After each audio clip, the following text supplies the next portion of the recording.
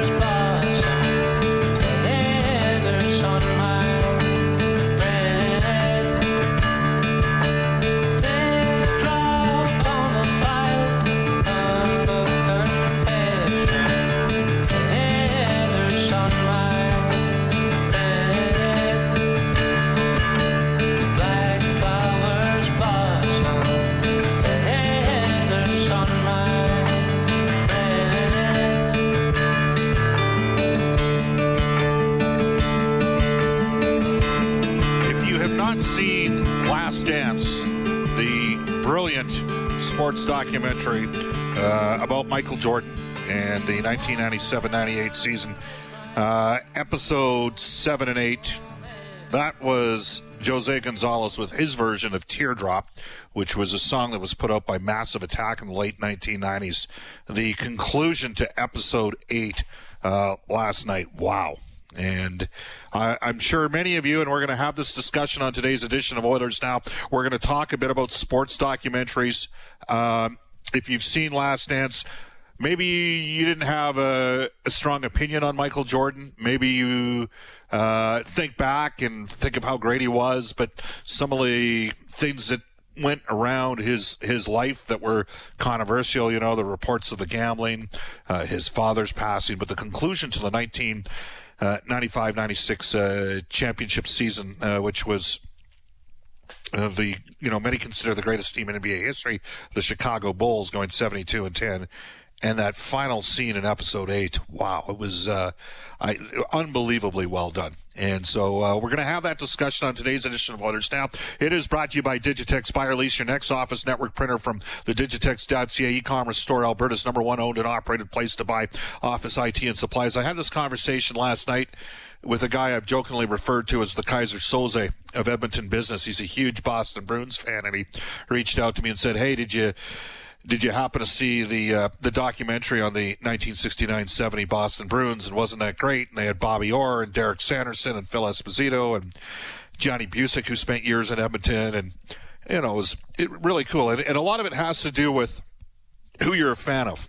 And I think in the case of Michael Jordan, he was just so incredibly awe-inspiring. And throughout the 1980s, from the mid to late 1980s into much of the 1990s, was, had kind of supplanted Muhammad Ali as maybe the best known athlete in the world. I mean, Maradona would have had a run in soccer circa, 80, let's say 83, 84, when he kind of left Barcelona. Then he went into Napoli and won the World Cup in 1986 with Argentina. So soccer fans would say it'd be Maradona, but Michael Jordan, this documentary that's being done, I think has given people a greater appreciation for the uniqueness of his personality.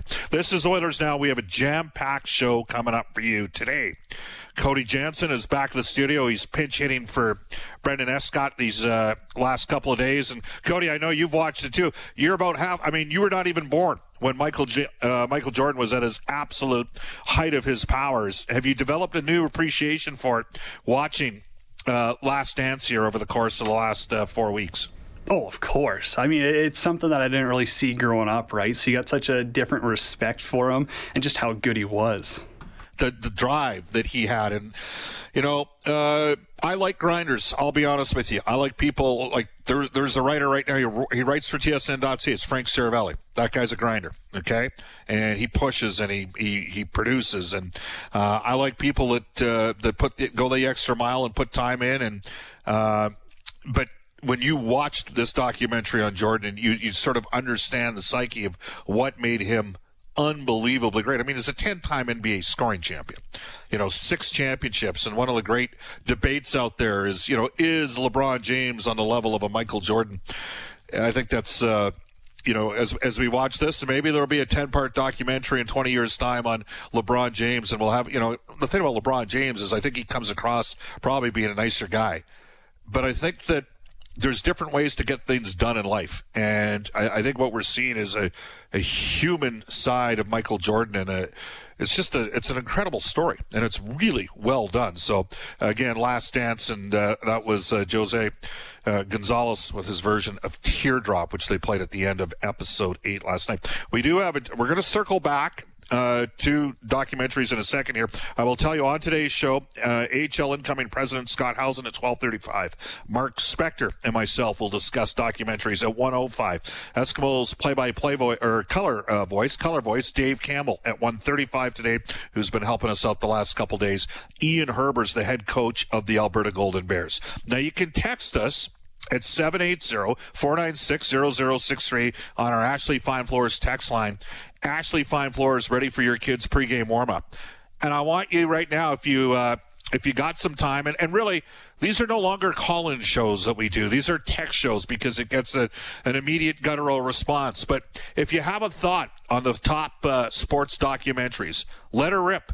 I think that after the timing has worked and they accelerated the process to get this baby pushed out during this pause in sport where we haven't had any sport in the last 60-plus days in the major 4 professional sports, I think a lot of people, the consensus is going to be, and it's not a recency bias, but the consensus is going to be that Last Dance is arguably the best sports documentary ever produced. So I'm going to give you a few others that right now at this time that would be up there.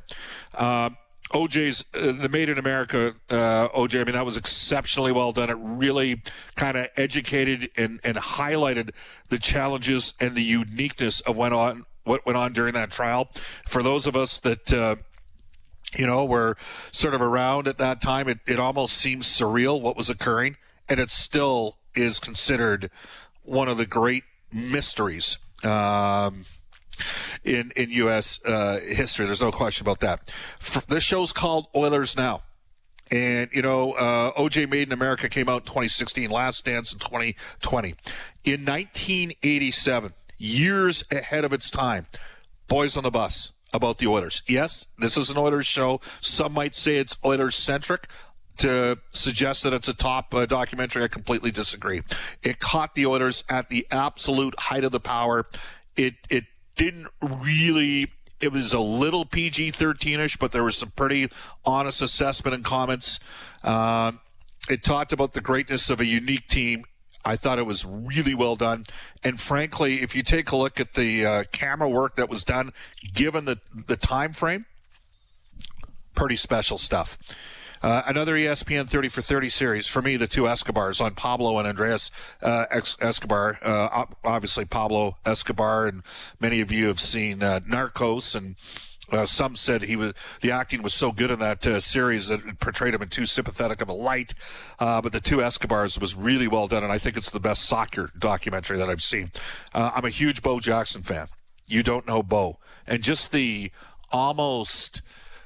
mythical status of how great of an athlete he was, and he was a great athlete. Like a few years ago, ESPN did a ranking of the greatest athletes of all time. Bo Jackson won. So the guy, what was Charles Barkley's line to Bo Jackson when they were at Auburn together? Stay out of the gym. I don't need you being the best guy on the court as well. A couple honorable mentions for you. King's Ransom, which was produced by Peter Berg, who is a high-caliber producer and actor back in the day. On the sort of transference of Wayne Gretzky to Los Angeles, what it meant to hockey in the southern United States, how it transformed the game, and conversely, how it affected things in Edmonton. And I'll never forget the line at the end where Peter Berg's talking to Wayne Gretzky. He goes, "How many would you have won if you would have stayed?" And he said, "Well, they won one more without me, maybe 8 or 9." And I think that kind of hit home a bit, but. The line is, if Gretzky and Mark Messier had stayed together, maybe the Oilers win 8 or 9 Stanley Cups, and maybe we have 5 or 6 fewer NHL teams.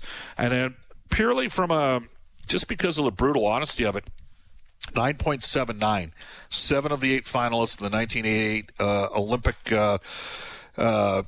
100 meters final tested positive at one time or another for steroids. Everybody was cheating, and frankly, our guy Ben Johnson got caught. And Canadians didn't rally around him. They kind of threw him under the bus. Conversely, Carl Lewis was quite sanctimonious in that, to the point that you wanted to kick him in the butt. And it was a pretty honest assessment. Best drugs won in that situation back in the day. So I'd like to get some thoughts from you on that as well. Again, you can text us at any time at 780-496-0063. We'll have more conversations on documentaries coming up, but the Jordan one's been unbelievable. And that's part of today's top story, brought to you by Grey Rock Exteriors. Mother Nature wreaks havoc on your home. Book your free no-obligation inspection today. Visit greyrockexteriors.ca, because we don't have a lot of news to report on the NHL front. The Return to Play Committee is having conversations with the NHLPA, the NHL here coming up next couple days. We're still a ways away. I think we all know that. Yesterday, we had Glenn Gulutzan on Oilers Now. He runs the Oilers Power Play, Oilers assistant coach. As we go into the Oilers Now Audio Vault for Direct Workwear, where safety meets savings. In Edmonton, Fort McMurray, and online at directworkwear.com. And Glenn Gulutzan had a really interesting comment. And for those of you that have watched Last Dance and seen the portrayal of Jerry Krause, and Jerry's been an interest, and he's no longer, that's one of the sad parts about that documentary. He's not kind of there to defend himself, but you got a sense at times that maybe Krause, in a sport like basketball, where the top players play, 40, and can play up to 40 minutes out of 48 minutes in a game, not sure he always totally credited the players for what they brought. It's one of the sort of underlying tones that we see in Last Dance. Will you hear this comment from Glenn Gulutzan on the Oilers' power play success? Tell me what you think.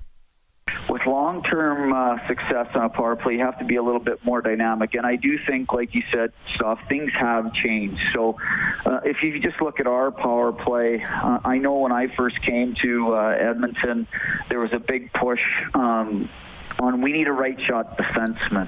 Yep. And at the end of the day, we'd have to get Clef has just done an unbelievable job, probably the most underrated guy on our power play right now. And, a lot of credit goes to those big three, but he's been unbelievable. And the reality is you don't, that big bomb from the point isn't as helpful as sometimes as people think, because, a lot of times guys don't want to stand there if guys are firing 108-mile one-timers at their ears, right? So you don't quite get the screen you want. The rebounds are a little tough to get, because if it doesn't score, if it hits the goalie's pads or misses the net, it's usually out of the zone or rebounding so far that you can't get it to stay in that prime area where you can bang home some rebounds. So it does have some disadvantages, and a lot of teams have gone away from it. I think if that's your one-trick pony, you're never going to have a good power play, just setting up a one-timer. I think it's better off if you're much more dynamic and have opportunities to score from different areas. Well, and, that was the second sort of part of what Gulutzan had said. He initially stated that, look who the three guys are in our 1-3-1 formation. And we got McDavid, we got Draisaitl, and we got Nugent-Hopkins. And then he further complimented Klefbom. And the lesson of this is good coaches recognize that good players make the difference. And what was Bear Bryant's old line as head coach of the Alabama Crimson Tide? And he won 6 national championships there, playing very tough physical football. And he needed to, Alabama, many of you would know, has historically been a little bit slow in terms of maybe accepting the way society's moved. And Bear Bryant, there was a time in which the Southeastern Conference was very slow to integrate African-American athletes. So he brought USC in to kick his butt on home field, so the governor in Alabama would know the importance of integrating lineups. But Bear Bryant's line was, you're only as good as the players that come off the bus with you. The best coach is the guy that's got the best players. Every coach I've ever had the privilege of getting to know over the years in a variety of sports credits their players first. That's part of the key. It is 12:22 in Edmonton. That was the Oilers Now Audio Vault by Direct Workwear, where safety meets savings. In Edmonton, Fort McMurray, and online at directworkwear.com. 2 NHL today, 4 Elite Promotional Marketing, building tailored branded programs where your order is done on time, every time. Elite Promotional Marketing. Back at the 630 CHED Studios is Cody Jansen. Well, Bob, as you kind of mentioned already, the NHL's return to play committee, they planned for a meeting tomorrow, but that's now been moved to this afternoon, so they are speeding that up a little bit here. Tomorrow, BC Premier John Horgan says he'll be meeting with Gary Bettman to discuss Vancouver being a potential host city for the NHL. In Arizona, the Yotes have reportedly parted ways with President and CEO Aaron Cohen. He's been with the club since 2018, and there's been a couple of entry-level contracts signed in Vegas. They locked up Jack Dugan in Montreal. They've got Guelph Storm captain Cameron Hillis. All right. Cam Hillis, talented player. Look, a lot of what the NHL is doing right now is watching other leagues, and the Bundesliga is a big one out of Germany. Professional rugby has started in Australia with a return to play potentially on May 28th at a couple of venues. Australian football, AFL, has started as well. Rugby union in the UK. And the EPL, which is going to be a big one, expected to return as sports sometime in June. And those will all sort of have... they're going to be watched by leagues like the National Hockey League, like the NBA. Some texts on our Ashley Fine Floors text line. Bob, I've been watching Last Dance. I've always grouped Jordan. This is from Roddy. He says, I've always grouped Jordan, Gretzky, and Montana as the best of their sports all time. It was unbelievable growing up and watching these gifted athletes. Since I've watched the documentary, however, I've got to know Jordan in how competitive and how his will to win with no apologies was. I would compare him to my idol, Mark Messier, and their unparalleled drive and win to push teammates to their best. That one comes to us from Roddy. Well, Mark Messier is a great player. And I think, Roddy, you'd be the first to admit that Michael Jordan's on another level. Rover saying hi to everybody out there. Bob, where can I get a copy of Boys on the Bus? That is a great question. I don't know. Jordan in Calgary has texted us on our Ashley Fine Floors text line. Bob, the 2 Escobars is my favorite all time. It was heart-wrenching and beautiful. The Last Dance might usurp it by the end of episode 10. That one comes to us from Jordan. So lots, and I do mean lots of the Battered Bastards of Baseball. Great watch. I've not seen that one. Maybe somebody could point me in the direction right now. John says, I really enjoyed Last Dance, and I'm not a basketball fan. Huge respect for Jordan. Another great sports documentary, ESPN 30 for 30, was To the Limit, about Tim Richmond from NASCAR, who was a huge playboy and had a rock star persona. Later became one of the top drivers in NASCAR, and then at his peak found out that he had AIDS. I love the documentary, and I've never watched a NASCAR race. Again, you can text us at 780-496-0063. This one comes in, Bob, I always thought the crew behind Oil Change was ahead of its time. Unfortunately, the team couldn't do their part. Later, we saw The Road to the Winter Classics make some very similar docs. Well, I mean, sometimes the best stories don't have happy endings, you know? But they're interesting stories nonetheless. Bob, you need to watch Alex Smith, a documentary about him dealing with his injury. And it was bad. It was a tough one. I agree, Bob. Bo Jackson was the best athlete ever. Man, his time was too short. And that comes to us from KS. Well, again, you don't know Bo. That was the documentary. The stories on there, unbelievable. Another one coming in just on the Boys on the Bus. Still up there for me, a contemporary filmmaker like Kevin Smith also touted it as one of the best. And I mean, that was in 1987. The proliferation of these sports docs started roughly 2010. So think about that for a second. It's 23 years ahead of its time. And it gave us tremendous insight. There's no question about it. Again, you can text us at any time. Is this true? I love Blood, Sweat, and Beers about the Bentley Generals out of Red Deer. Is that an actual true documentary? I've not heard that. Scott says, I safeguard my original VHS copy of Boys on the Bus as if it's a family heirloom. Great to watch still after these 32 years. And this one comes in saying, the thing about comparing Jordan with LeBron is, could LeBron be just as good in the physical game of the 80s and the 90s, or would Jordan be playing in this league with far more structure behind the scenes of training, nutrition, and constant public microscope that's ever present? Well, I don't think you can argue in terms of the commitment level that Michael Jordan put in as an athlete. It's very hard to suggest that he wouldn't have been able to have done that. There's no question the games in the late 80s and early 90s, like the time of the Pistons and the Bad Boys, that was really physical basketball. No question about it. And LeBron's a great player. Jordan, 10-time scoring champion, 6-time NBA champion, kind of speaks volumes there. By the way, I don't know if a lot of people know this. Just going to throw this out there. Michael Jordan made 2/3 of his money as an NBA player in his final 2 seasons. He made like 63 of the $93 million in his last 2 years in the NBA. In other words, he was grossly underpaid for all those other seasons. Off to a global news weather traffic update with Eileen Bell. We'll have ongoing COVID-19 pandemic coverage throughout the course of the day on 6:30 CHED and on Global News. Eileen up next, and we'll hear from Scott Housen, the new incoming president of the American Hockey League, who announced that they ended their season yesterday. This is Oilers Now. Oilers Now with Bob Stauffer. Weekdays at noon on Oilers Radio, 630 CHED.